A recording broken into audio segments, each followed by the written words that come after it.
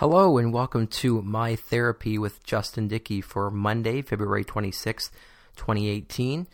Today is a special show for us as we have Tyler Kavanaugh coming on the show. He's an old friend of mine and the guinea pig for my efforts to conduct conversations/interviews on this podcast. Tyler and I originally met online, of all places, over a decade ago. We were both on a Junior A Hockey League chat forum. He was from Truro, Nova Scotia. I was from the rival Amherst, Nova Scotia. And we, I don't know how we came to know each other so well. I honestly don't even recall how it came to be. But Tyler was in high school or even middle school when we met. I might have been ending high school, heading into university. And it's funny to reflect now that Tyler has a master's degree in exercise physiology as well as a undergrad in athletic training from the University of Maine, Presque Isle. And to think that he was just a kid when I met him is really something. And recently, maybe about a year or more ago, I came to understand that Tyler was also suffering from depression, and he, as I explain in the conversation, really started that process for me of being comfortable with opening up about it. Tyler's background associated with depression may be linked to his background from a child when he suffered several concussions during athletic activity, which we get into a little bit in the conversation. So I'll just leave it at that. And here's a conversation with my friend Tyler Kavanaugh. Enjoy.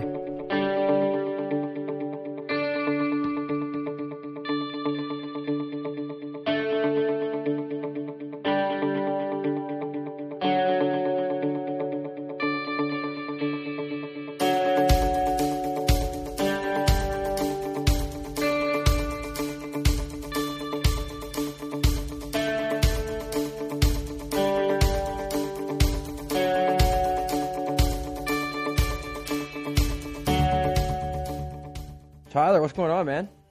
Oh, not too much. How are you?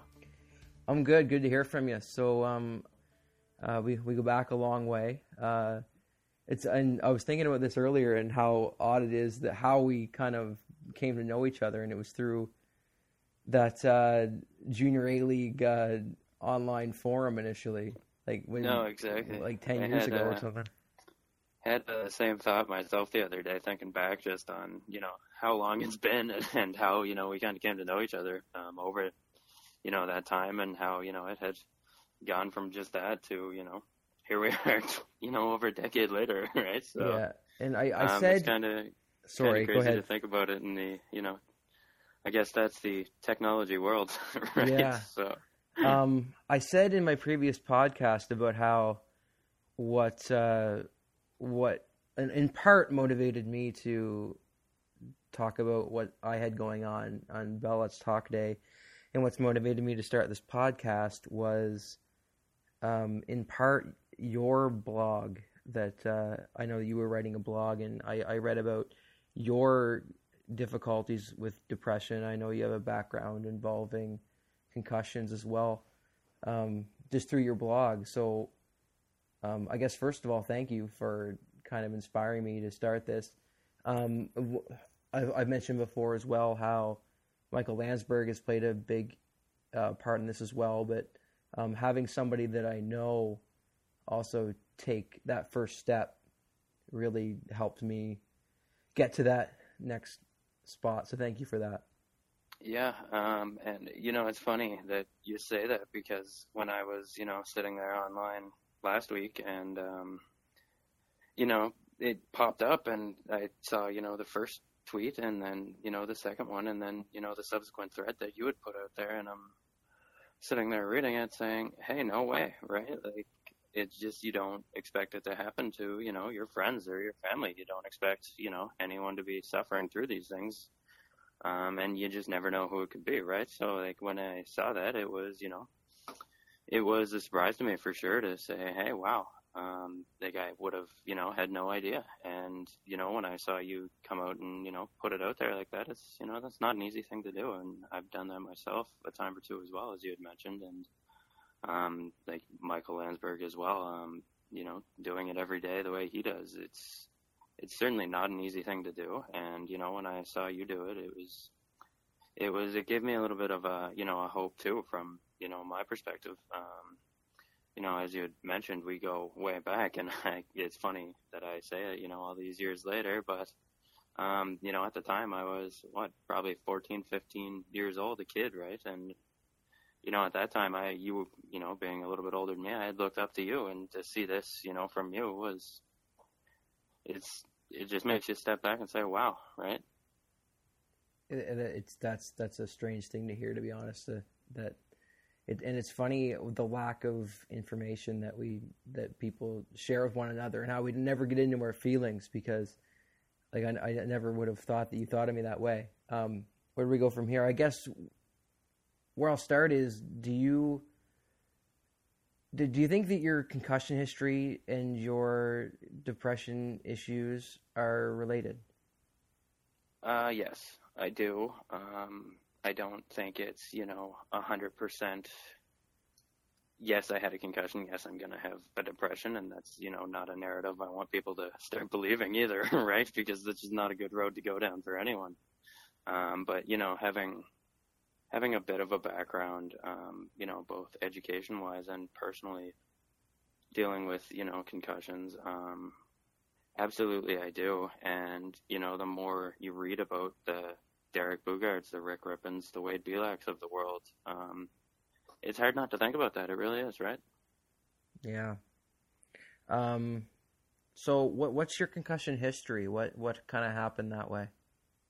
Well, I had a few as a kid, typical, rough and tumble country kid stuff, crashing your bike on jumps you shouldn't have been jumping, the usual stuff.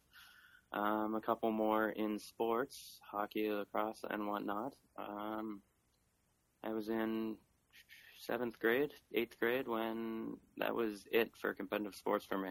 And, at that age, at that age it sucks because it takes away, that one thing that you did. And, looking back now, being, an adult, it's tough to look back at that. It's hard to think, hey, like that was my social interaction at the time, right? Was, going to practice every Tuesday and Thursday and playing on Saturday with all your friends. And then all of a sudden you're ready for the next year and that's gone. And,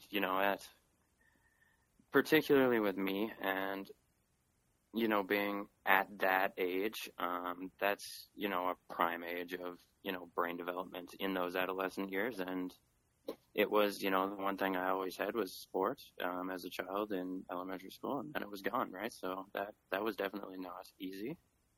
The magnitude of the effect that has had on me, I don't know, and I'll probably never know, but, yeah, it was definitely, nobody wants to hear that, 14, 15 years old, right? Yeah. How did you even deal with that? How did you start to, how did you process that at the time? Like, what was that process? How did you come to learn that you couldn't do these competitive sports anymore? Well, at that time, it was more of was the risk worth it, right? It's not like it, rendered me completely unable to do anything, but at, 14, you get most of your life ahead of you, right? So to keep, putting yourself in that situation, it's, my parents at the time made the decision, and, probably rightfully so, that, that wasn't something I'm going to do anymore. And, when I had suffered, the worst one I had around that time, I missed gym class for 2 months, right? Like I did absolutely nothing. So yeah, it was tough. Did you understand it at the time? No, I really don't think at all. I understanding, head injuries, I don't know that, anyone still, of course we don't understand them. At the time, the age I was, no, right? Like the older I get, the more I kind of, think about it and reflect on it as, we do most things in life as we age, but at the time, no, not at all.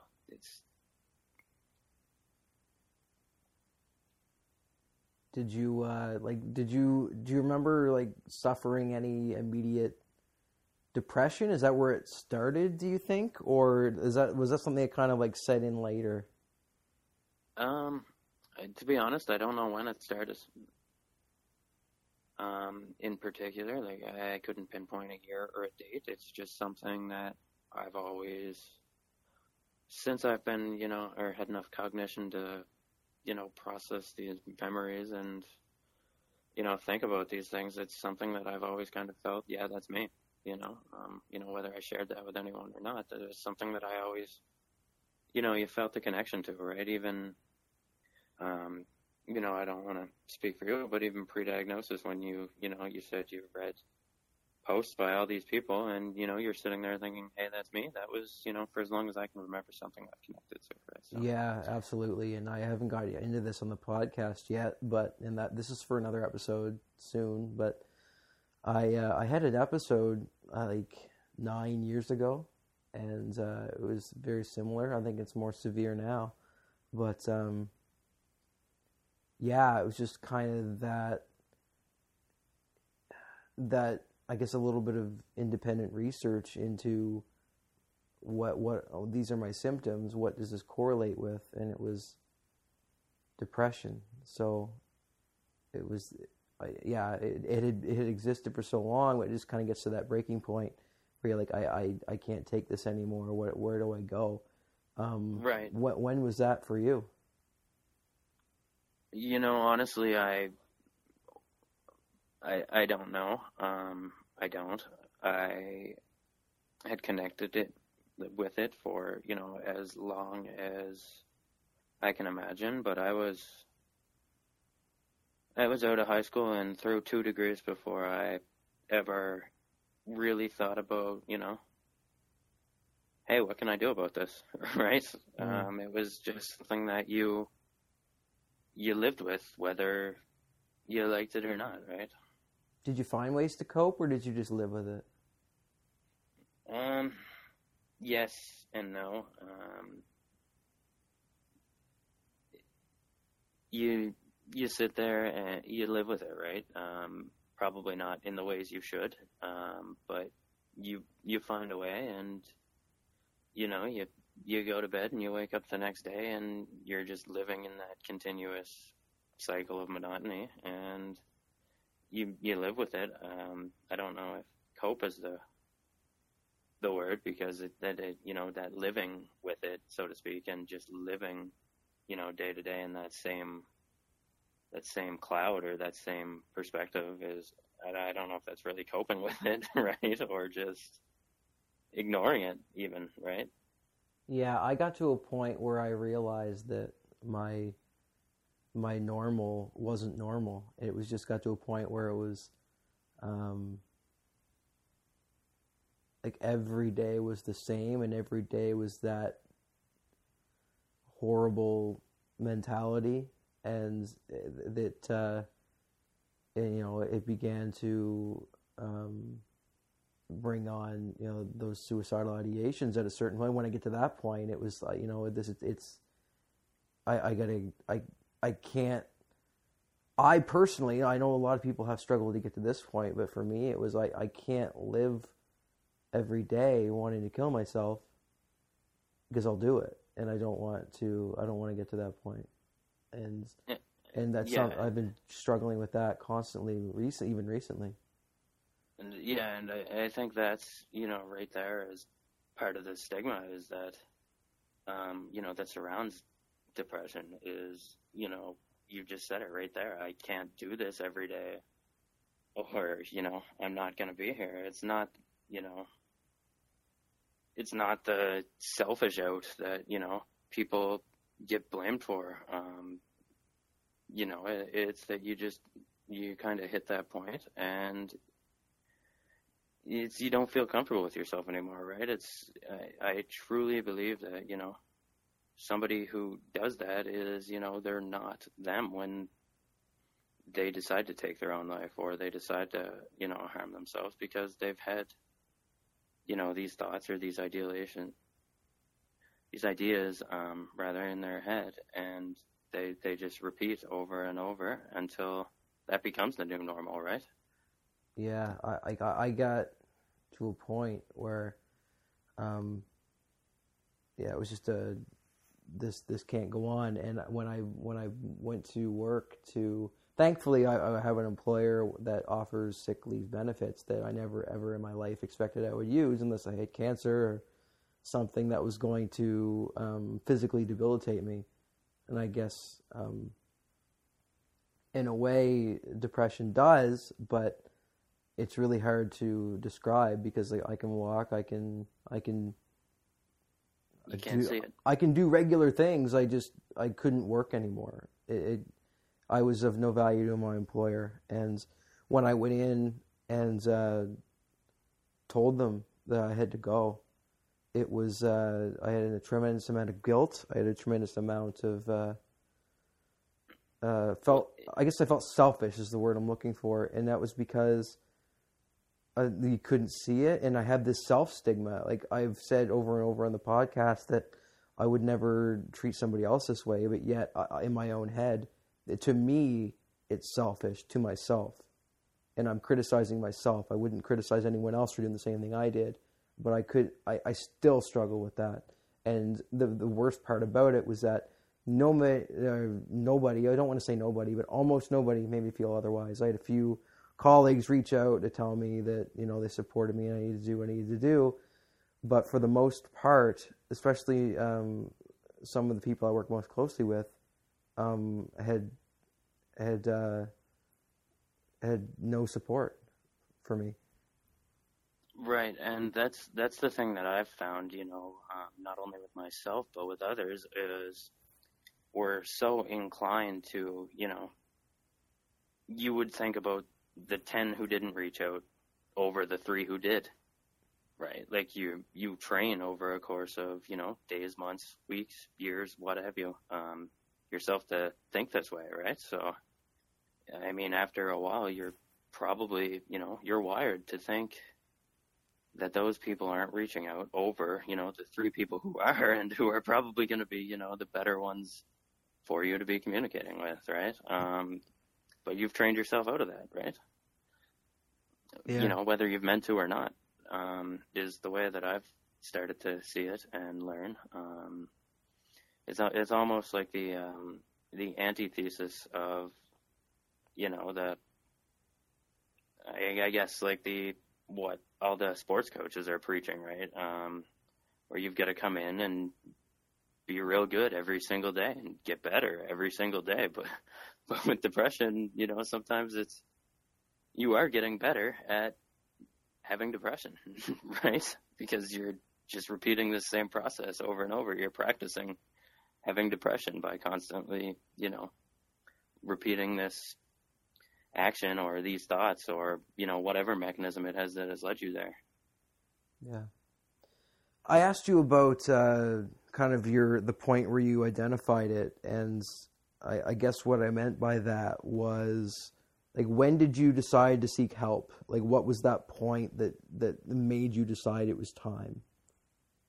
I guess it was probably after I had, I was coming to the end of my academic career, and that was,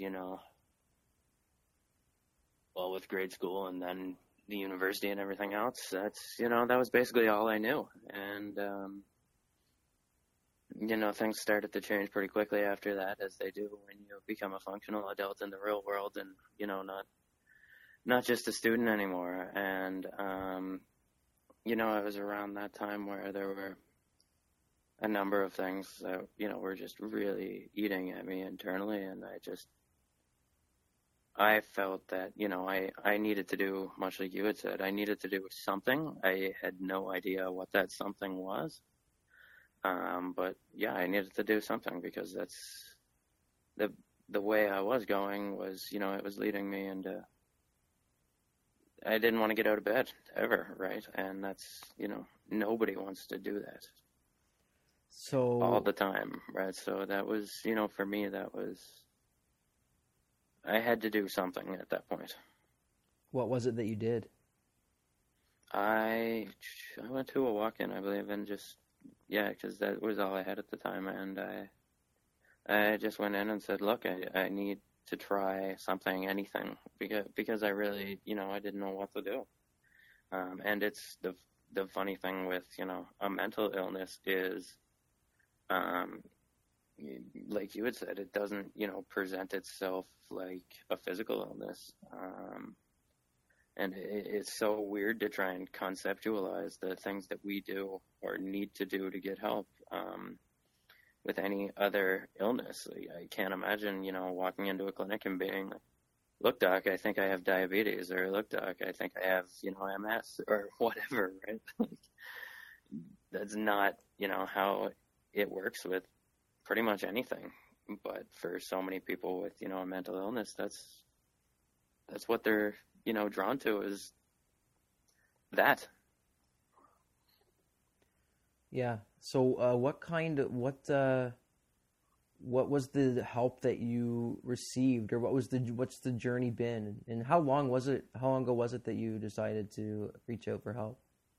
That was, I guess, almost, yeah, over a year now. Almost 2 years. Wow, yeah, almost two. Wow, I'm dating myself here. Hmm. Yeah, and it started out real rocky. I had more than my fair share of battles with medications.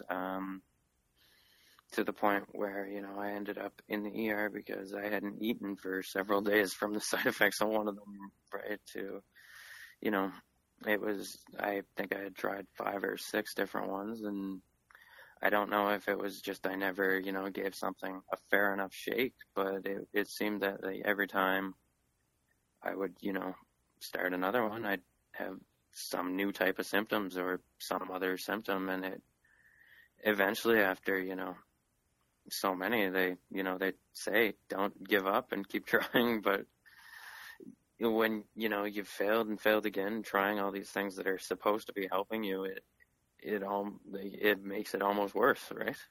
Yeah. Did you eventually stick to something? I stopped altogether for a while, and then I decided after I, got away from all of them, I would go kind of back off the medication, and focus more on some of the stuff that I could do and some of the stuff that I could see. And for me, that was the start. By all means, not the end. And, I don't know that I'll ever reach a finish line and say, hey, I'm cured, because that's, right now that's not how that works, unfortunately, for us. But, yeah, I've kind of stepped back and focused more on, what am I doing and how can I get better at beating this? And it's so strange for somebody to like me, because even, after I had stopped playing sports, I was always involved in sports. And, the mantra of sports is to, when you fall down, you get back up and you keep going and you keep fighting. And, for a while, I didn't want to, even though that was, all I knew. And, if it was a tough game or a tough series and you lost, you'd bounce up. But, there came a time where I didn't know that I was going to bounce up. And it's the very same lesson applied to 2 different things. But one of them, you believe it every time. And the other one, you don't acknowledge it at all. It's really tough to hear the idea of not bouncing back up, because I feel that so much all the time, that when you really get down about things and you get to that dark place where your thoughts kind of fester and stew with themselves, that you get to a point where, you know, you don't think that you can keep going, or you don't, you know, you don't want to get back up at least. And it's kind of an interesting thought, because I've felt it, you've felt it, but when I think about the steps that I'm taking, and then I think about what you said before that, about how you were trying to, you know, you tried other avenues to see what to do things that you could see, things that you could control. Even though you're having those feelings like you don't want to get back up, I guess it's almost like you're subconsciously trying, because you're still trying to take those steps. And I know for myself, I've had some resistance from my doctor, first of all, to even get on medication. After about 6 weeks of therapy, I said, this therapy is useless to me unless I can kind of pull myself together, and I think I need some medication to help with that. And the doctor said, yeah, the therapy should be helping you by now, so I'll put you on some medication. I don't know if the medication is working, but the latest from my doctor is that let's stick with it until I see a psychiatrist, which will be another couple of months, because it's not doing me any harm, I don't think, but it's not doing me any good. And to switch it up could have damaging effects. So we're just going to stick with it till we get a more detailed opinion. But in the meantime, I've started to eat differently. I've been on the ketogenic diet, and I wanted to pursue hormone therapy as well, with additional resistance from my doctor. We checked out testosterone, which was very low for my age, and I'm on a testosterone supplement now, and I want to explore that further, but he's been resistant to it, so I have to wait until I see the psychiatrist to do that.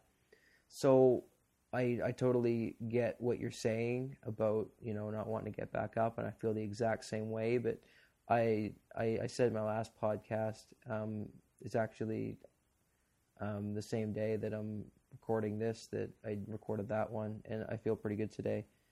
And when I feel better, I kind of reflect on what I'm doing, and it makes me think that even though when I feel like I'm out and, you know, I get to my worst, I'm still taking steps, and I'm still doing things that I'm trying to make myself better. So what I was wondering was, you had mentioned doing things that you could control, doing things you could see. What types of things were those? I've, over the last few years, kind of, you know, learned about myself that I'm a person who needs to be busy all the time. And that's, you know, whether the busy is, you know, that doesn't necessarily mean busy in the sense that, you know, I've got my hands in 4 different places trying to do 5 different things at once. It's more busy in the sense that I need to keep myself occupied, and that has often posed a challenge for me. And when I don't have, you know, I think you had mentioned it in one of the earlier episodes, actually, but one of, you know, that distraction, or that, you know, whatever it is, something to just keep my mind, you know, flowing, and, you know, keep it away from those darker thoughts in those areas. But for me, it's once that, you know, boredness or that lack of stimulation sets in, I don't do well, right? So you kind of lose control of that ability to distract yourself? Yes, exactly. And you know, there's days where I'll sit here and, you know, play my guitar for 5 hours in a row and not realize 5 hours have gone by, and those are the good days. And then there's bad days where, you know, I try that, and it just doesn't work. And then, you know, I try something else. I'll pick up a book and it just doesn't work. And I'll try something else and something else again, and it just doesn't work. And, you know, that's when I start to wonder, well, what's going to work today, right? That's when that boredom sets in, and then the negative thinking sets in. And you know, as well as I know, as well as, you know, anyone who deals with, you know, depression or depressive thoughts, is that it can quickly spiral down that road. One thing that I really struggle with is when I said this on the last podcast as well, that when I have a good day, I forget about what bad feels like, and then when I get bad again, I kind of forget what good feels like, but at the same time I do remember that I felt good, and I start to think, why does this go day by day, and why does this fluctuate so drastically? And I really start to doubt myself and how I almost go into like, how real is this? And I really get into that really spirals quickly. There's so much for me. So much of my own struggle is of my own doing, and my own head telling me that it's not real, and it's in that I need to suck it up, but I can't, and then it's a back and forth of criticism. Do you experience anything like that? I connected so much with what you had just said. So much of this is my own doing. Absolutely. You feel it. I feel that, 100%. You're doing it, and sometimes you're even consciously aware that you're doing it, but it doesn't stop. Yeah. And that's what, makes it so debilitating, I guess, or, unique. That's what makes, depression is that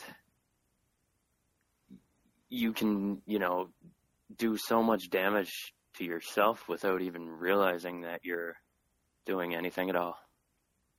Yeah. I didn't identify that, or I didn't identify things like things to preoccupy my mind when I can kind of sense I'm going down a path, the dark path I don't want to go down. Those kind of coping mechanisms I developed through going to therapy. Have you explored that option? I've had a few off appointments, but I've never had a good opportunity where I could get something consistent that made me feel comfortable. So I kind of stepped out of that realm,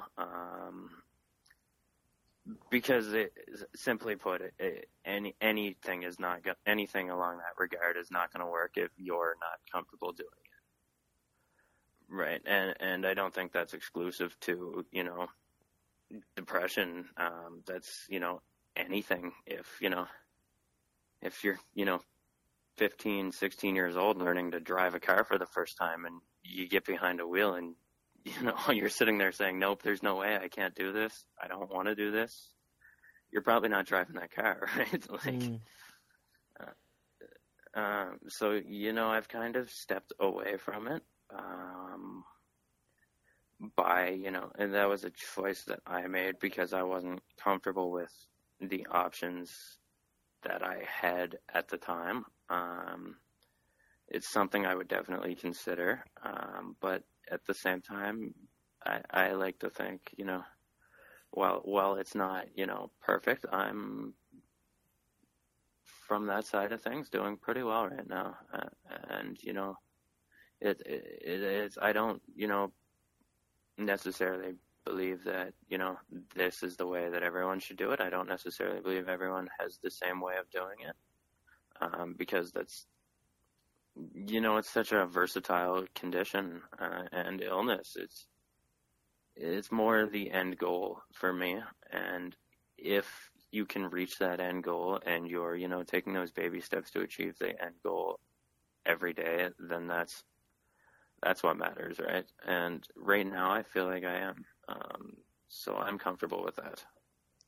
Yeah, it's gonna be different for everybody, and if you're in a good place, then ride that. My advice would be ride that wave. Don't mess with it if you're in a good spot, and but you should know that if you get down again, that if you had a few bad experiences, it doesn't mean that they're all going to be bad. No, and that's it. It's the one bad haircut you've had or, what have you doesn't necessarily mean that they're all going to be like that, right? Yeah. Exactly. And that's something I am very much open to the idea again, if and when I feel that's something I need. But as of right now, it's not something that I feel I need to pursue right now. And I'm thankful for that. Because that means I'm doing okay. That's great.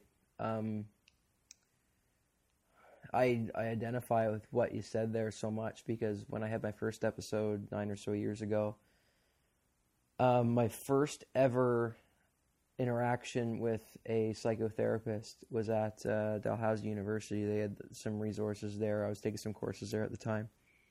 My wife went with me to the appointment. She stayed in the waiting room when I went in to speak with the psychotherapist. And I sit down, and he goes, what brought you here? And I said, well, I'm depressed. And he said, well, what do you mean? And I said, I don't know what I mean. I think I'm depressed, and I'm in a bad place. And he tried to ask a couple different ways. I was like, I don't know where to start right now. Like, it's the first time I've ever been in an office like this, and I'm very overwhelmed, and I need some help. The message, what he said that really sent me over the edge was, let's set aside for a moment the superficial idea of depression, and really let's get to the core of it. We're 5 minutes into this thing, and he's like, let's get to what's going, what's wrong. My response was rage. I was like, I don't know how. Again, I'm a pretty even-tempered person, and I just went into almost a blind rage. And I was like, I get so frustrated. I said, I don't know what to tell you right now. I thought I was coming here so you could help me identify it, and I just got really overwhelmed. And then he's like, well, let's bring your wife in. Then he actually went and got my wife and brought her in the room, and then she tried to help him explain it, and it was a gong show. The guy was out to lunch, and I don't know I don't know how he was qualified to do his job, but that was my first experience with working with that sort of therapy.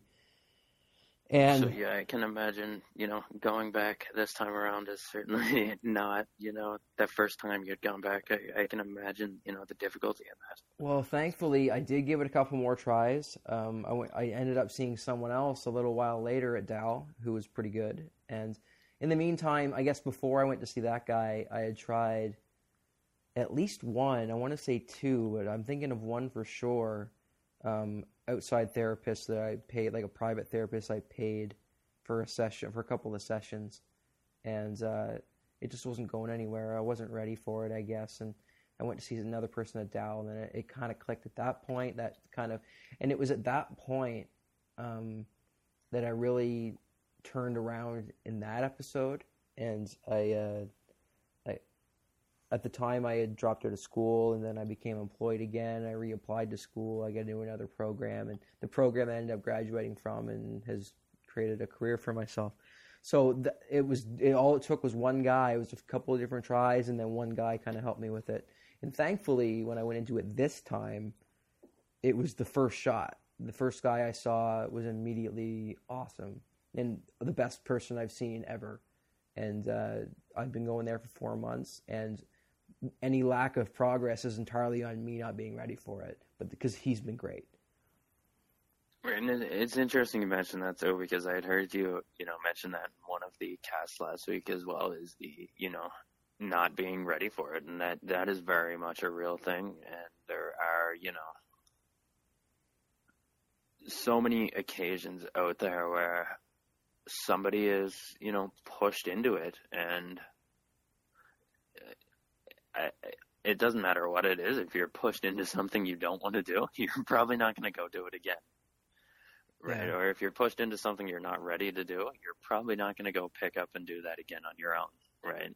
And that's not, like I said, that's not exclusive to, therapy or depression or anything. Right. Like that applies to every aspect in life. Right. At least in my experience. Kind of switching gears a bit. we had chatted last night.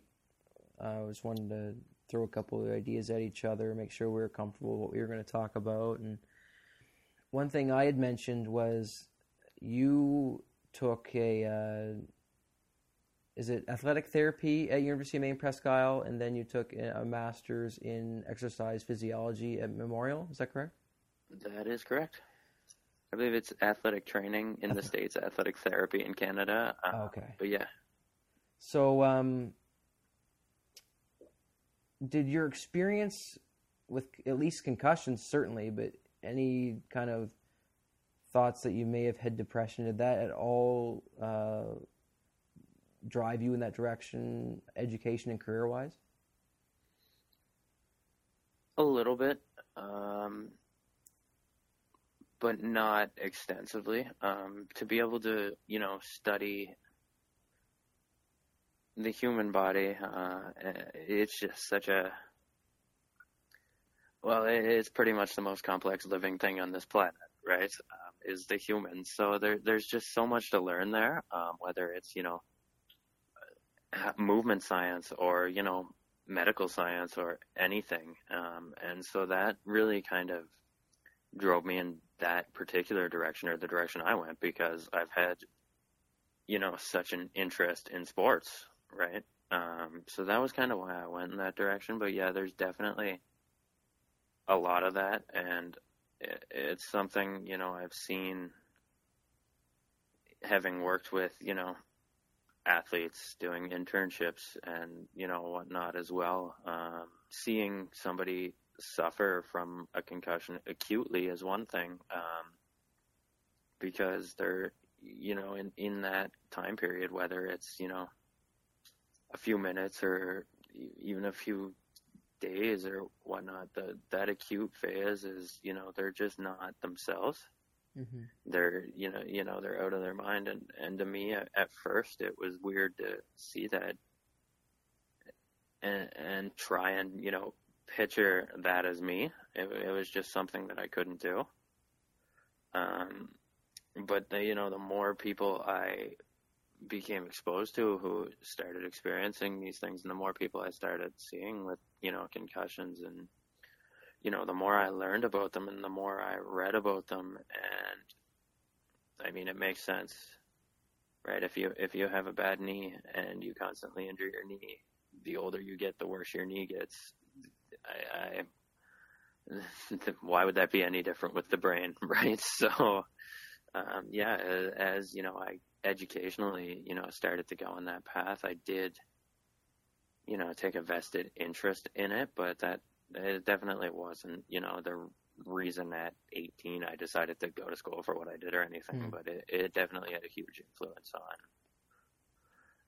why I wanted to learn about this, because I'm just fascinated by, the brain, I guess, in general. It's cool, right?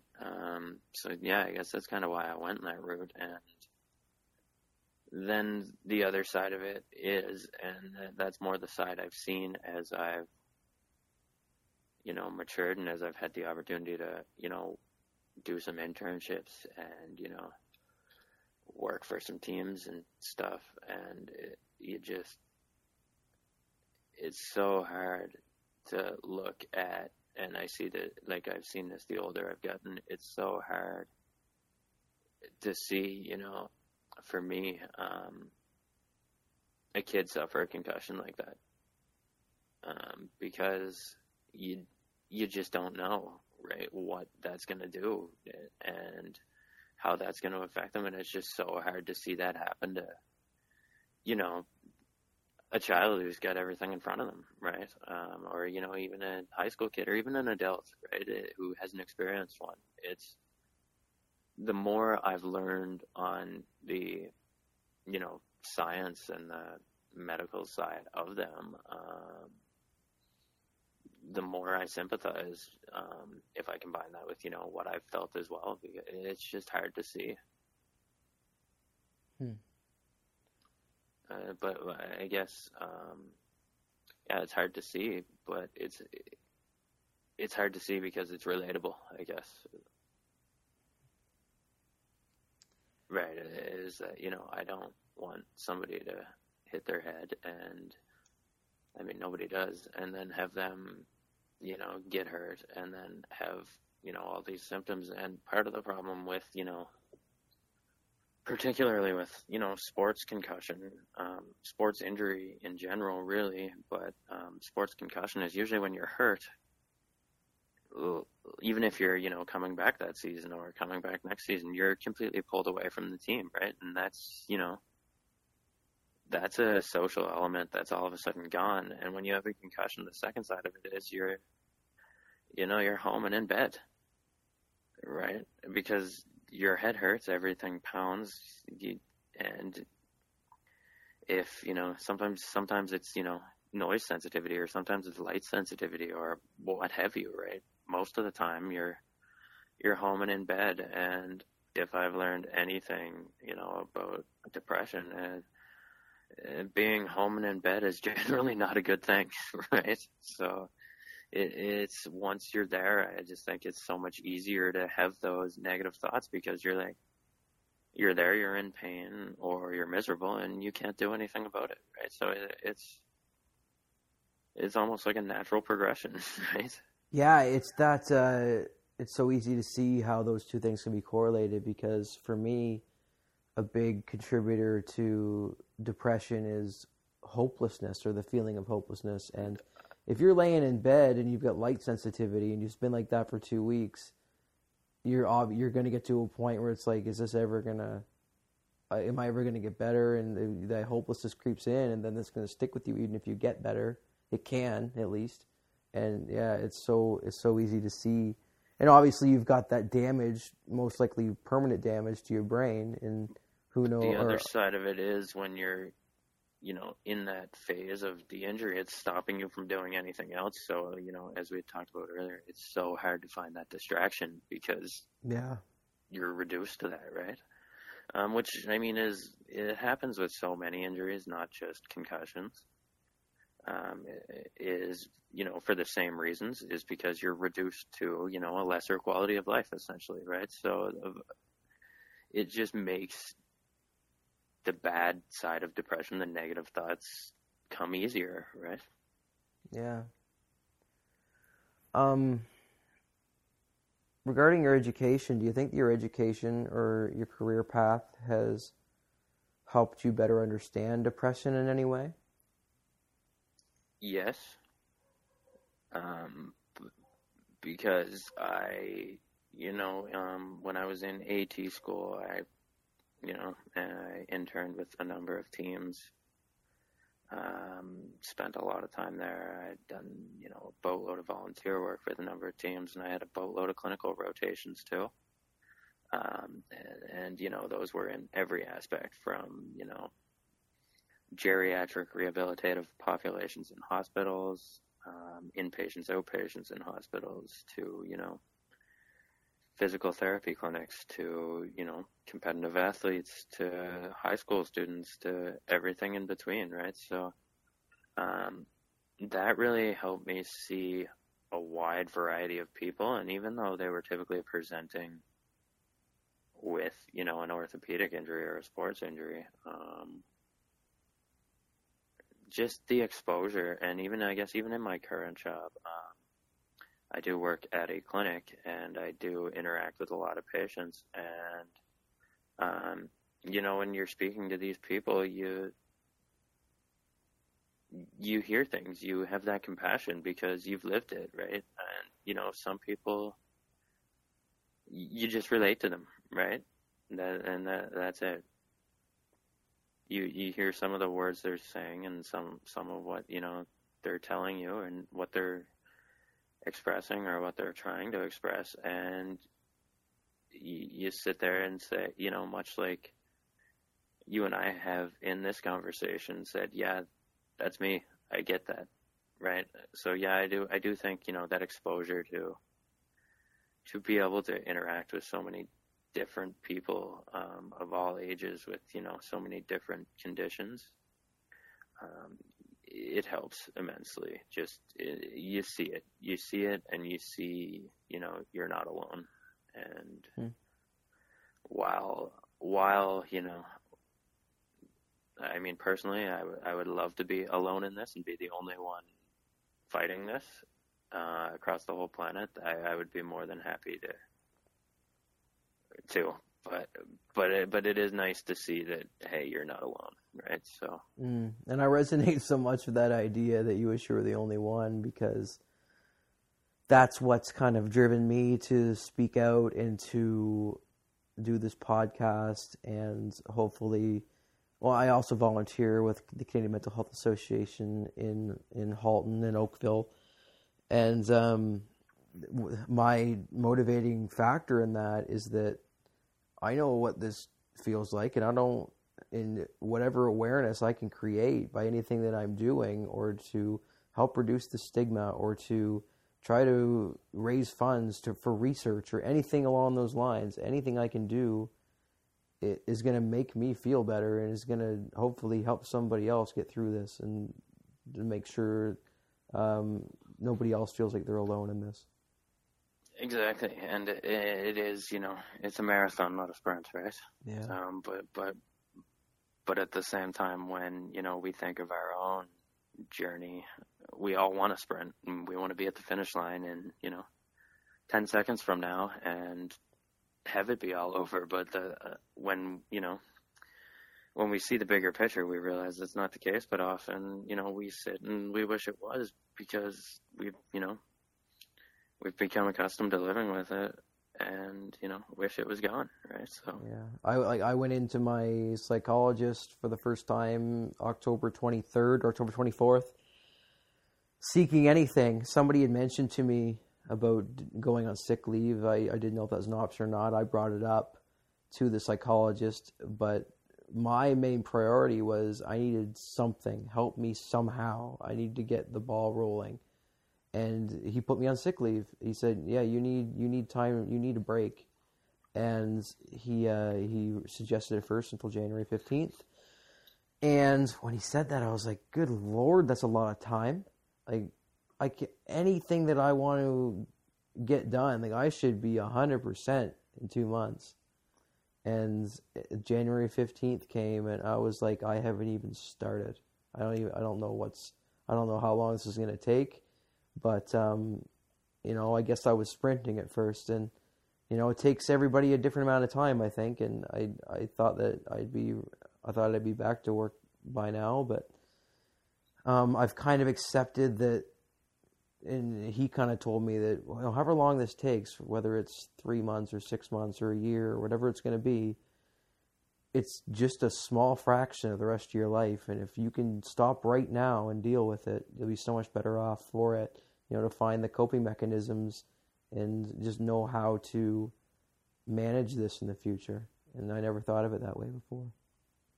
Yeah, and it's, this is something this has been on my mind a lot lately. And it's so funny because, one of the biggest things, and I know you've probably seen it as well, because, you're on sports Twitter as much as I am, but you see the adage of, Mike Babcock's out there, being the real good pro and bringing it every day, right? And you kind of laugh at it when you see them talking about your professional athletes that way, but then when you think about, your own diagnosis or your own history, it makes a little bit of sense. You've got to, if you want to beat this, make an effort every day, right? And it's, some days are harder than others, and the effort you need to make every day isn't necessarily, the whole thing at once. It might be something small, but like I've learned, I've got to not let a day, waste where I spend the entire day in bed has been the biggest one for me. Yeah, I've done that, and if not in bed, like my a lot of days in December where I'd make it to the couch and that'd be about it. Yeah, and when it's dark out and miserable, it's so much easier to do that too. Yeah, and I appreciate Michael Landsberg so much, but one thing he says, I don't know if you've seen the Lands blogs or on his Twitter, where he uses the hashtag proud of the shower, and I just couldn't quite get there. I could have a shower. I wasn't that proud of it. I know that maybe it's a small victory, but I just didn't see it that way. No, exactly, and I've seen that even in myself, right? But for me, it was finding something that I could do every day that wasn't that difficult, but that also made me feel better. And it was funny that, I did suffer another concussion last fall. And in the time leading up to that, I probably felt the best I had ever felt or ever remember feeling in quite some time. And what I was doing is, I was outside a lot, every day as much as I could, even, which again is easier in August, when, the sun isn't down by the time you get off work. But it was something that I stuck to, and then, I had that injury, again, and that had come with its own complications as well. And so for me, it's, I've gone from,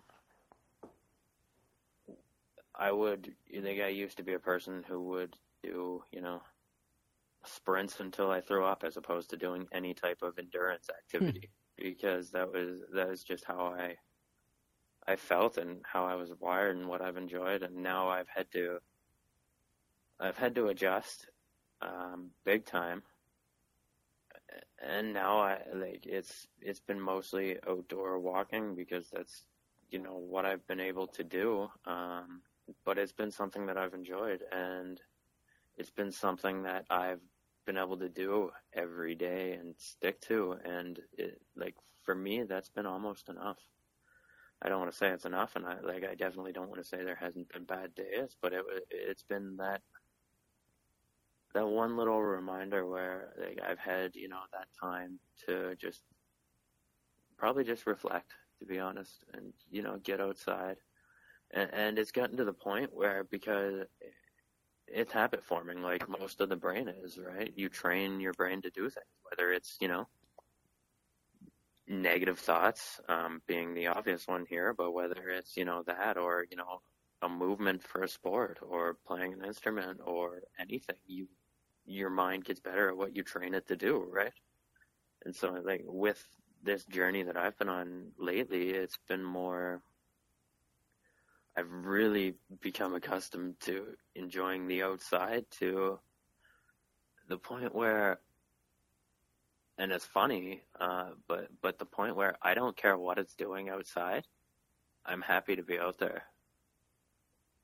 So there's been, days where I've been outside in the middle of a blizzard or, the pouring down rain, and for some reason,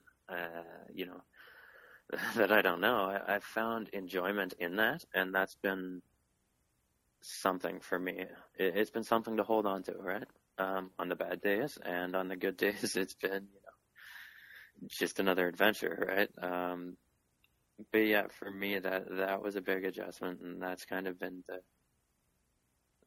like finding that one thing to hold on to and do, whether it is, it's not necessarily proud of the shower. To Part me, of something, though. It's having I did this today and it made me feel good, and I know it, or it's something, if it's a bad morning and then, it's one of the longer days at work where it seems to drag on or whatever, I'm now to the point where I know I have the evening and I have this thing that I'm going to do, and it's going to make me feel good. And even if it doesn't make me feel better completely, it's something that I can hold on to that's going to, even on the worst days, uplift me a little bit. And sometimes on those dark days, all you need is a little bit, right? So that's been the biggest, I guess, revelation for me, is having that thing to hold on to and to be comfortable with every day, right? And then you build on that. And then once you build on that, you build on that, and you continue to build, right? At least in my own experience, that's how I've started this journey anyway. And it's been It's been good. It's been real good.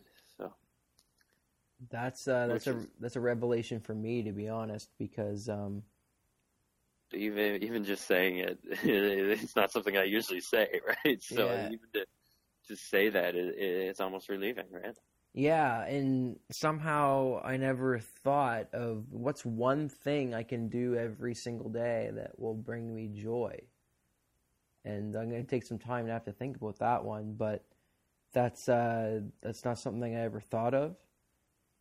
And I guess Landsberg did actually mention that when he referred to the proud of the shower hashtag. He said it's not the shower specifically, and in this context, I was taking it as specifically the shower because I was taking a shower, and I'd be like, yeah, I don't feel any better. Like I'm not proud of taking a shower, but it's finding that one thing that you can be proud of, and that the shower is a metaphor. Yeah. Well, Now that and you've said that, I think I need to make an effort to come up with that thing. but for a lot of us, it is. I know I can't speak for you, but I can certainly speak for myself. Is that I do like my thoughts are all over the place, quite often. Here 1 minute, there the next. Inconsistent, something I thought was a great idea yesterday, I think is a terrible idea today, Oh, constantly. so on and so forth. Yeah. So having that one constant there is really helpful for me to kind of bring things back into the center, into the core, so to speak, right? Yeah, that might be a game changer for me. That's huge. I for some reason that's never come up in my therapy. That's not something I ever really thought of. That we've talked about goal setting and things like that, but never that like one just the smallest thing you can do each day that would bring you pride, that would bring you happiness, that might bring you an ounce of something. I never thought of it that way. No, that is a goal. The way I see it, that is a goal. And I do it every day. Yeah. My goal today is to do it today. My goal tomorrow is to do it tomorrow. That's excellent. Before we wrap up, I was just curious. One thing we never really got around to was what made you want to speak out at all? Because like I was inspired by you. I was inspired by Michael Landsberg. I've been inspired by, nobody's really coming to mind at the moment, but since I've come out, like Johnny Manziel came out and said that he was diagnosed with bipolar, and DeMar had a tweet there as well, DeMar DeRozan. But I'm just thinking back to before I decided to speak out, and then nobody's really coming to mind past the last couple of weeks at the moment. But just you and Michael for sure.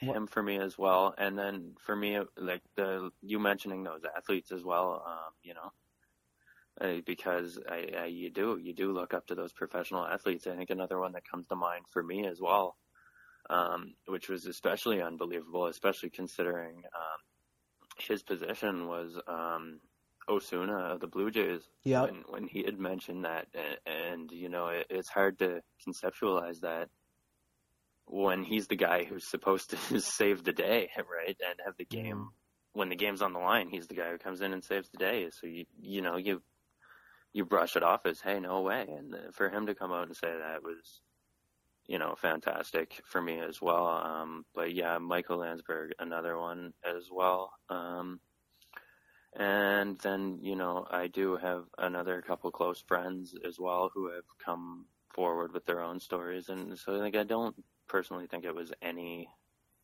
light bulb moment or any aha, so to speak. But, you see it around you, and you see people you admire and look up to doing it and saying, hey, me too. And in one sense, you almost want to get on board with it, because it's whether, we're here or not, whether it happens in 10 years or 50 years or even 100, it's nice to be a part of. The people who are speaking out and the people who are making a difference, whether your difference is huge or small, it's nice to have that sense of community, I guess. So yeah, I don't know that it was any, one individual or moment, but And at the same time, maybe it was just, comfort with, you meet other like-minded individuals and you start realizing it's not just you.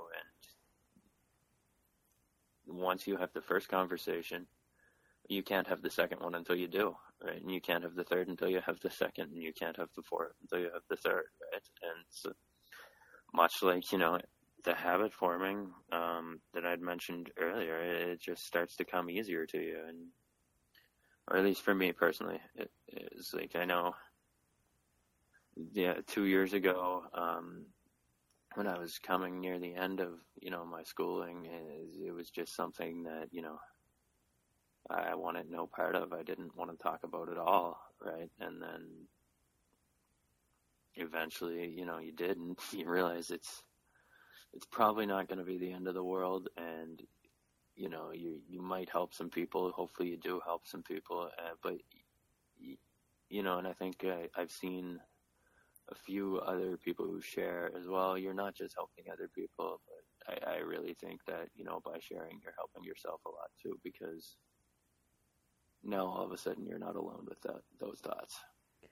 Between what I'm doing for myself right now through the Bells Talk tweets and then this podcast, between what I'm doing for myself and how I seem to be helping others slowly, I've had friends reach out, I've had strangers reach out, and considering my professional career, I grew up as a giant Montreal Canadiens fan, and I got an opportunity to work in the organization for 2 years, and doing exactly what I set out to do. I went into PR school. I worked in media relations for the minor league affiliate, and that was a point of pride for a while. But I got to work games at the Bell Center. But I can say without hesitation that this dinky little podcast is the thing that I'm most proud of that I've ever done. And I think it's going to have far more impact than anything I've ever done. At least, I think it, not just I think it, but I hope it more than anything. That I hope that this continues to do something for somebody on an everyday basis and continues to grow and people hear about it and that type of thing. So what type of thing, when you started blogging, what did it do for you? I guess it just, some of it was stuff, I had never really talked about before. And even, there's things I didn't write about, and I'm sure there's things that, you haven't and, may never talk about on this podcast, right? But even to share some of it, to get it off your chest, and then to have other people come back and say, it's never been, I've never had somebody come back and say, and I hope I never do, but I've never had somebody say, "Oh, wow, you're depressed. You're less of a human now." Right? I've never had somebody do something like that as a result. Truly hope it never happens. Sadly, I'm sure it does. But things like this are going to change that. I hope so. I think it's all. I've been told it's already doing that for me in my podcast, and I hope it continues to. And I hope that I can continue to have conversations with people like you. That it's nice to hear from you. We haven't chatted in a while. I haven't seen you in like 5 years since I lived in Truro, where you grew up. And what's that? It's been a while for sure. Man, it's crazy how time flies. It does, but that's that's it. Is that we both we have this having known each other for over a decade now. Not that I wish it upon either of us, but it's because we both deal with this. We have this new connection and this new level to our friendship, without a doubt in my mind. Right? So. Yeah, and it's not all bad, right? So, yeah, that's a good way to put it. I think we should leave it there. I can't say it much better than that myself. So, By all means, it sounds great, and it's been a pleasure.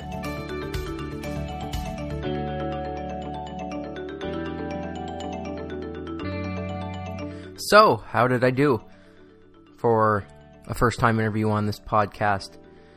Not my first interview before. I do have a background in journalism and in PR. But it was nice to get the first interview out of the way on the podcast. And Tyler was a great way to do it. He's a good kid. He's a smart kid. And it's crazy to hear that somebody like him, who is so bright and has a promising future, deals with such an illness. It can happen to anybody. So I hope you enjoyed the conversation, and there'll be more to come. I'm looking forward to sharing the stories of more friends and acquaintances and some people who know a lot more about this space than I do, that can shed some light for you and help you get help if you need it. And if you need help, I'm always here to do what I can to help you find the resources you need, or just somebody to listen to your story. You can catch me at jdickey on Twitter. Give me a shout, give me a follow. Happy to start a conversation with you. Let's beat mental illness together. And with that, that's a wrap on this episode of My Therapy with Justin Dickey. Just want to say this episode is brought to you by Dickey's Meats of West Leicester, Nova Scotia, because, as I mentioned previously, I needed to pay for hosting for this podcast, and my dad offered to pay for it. That's his business, so I'm giving him some airtime. Thanks for listening. We'll talk to you soon.